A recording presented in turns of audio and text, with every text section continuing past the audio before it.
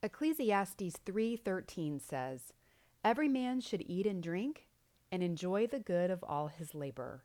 It is the gift of God." As you prepare for the feast of Thanksgiving, be grateful for the gift of laboring that comes with it. Let love and laughter be the main ingredients in the food you prepare. Set your table with prayer and thanksgiving for the people who will be sitting there. May you find as much blessing in the labor as you do in the feast.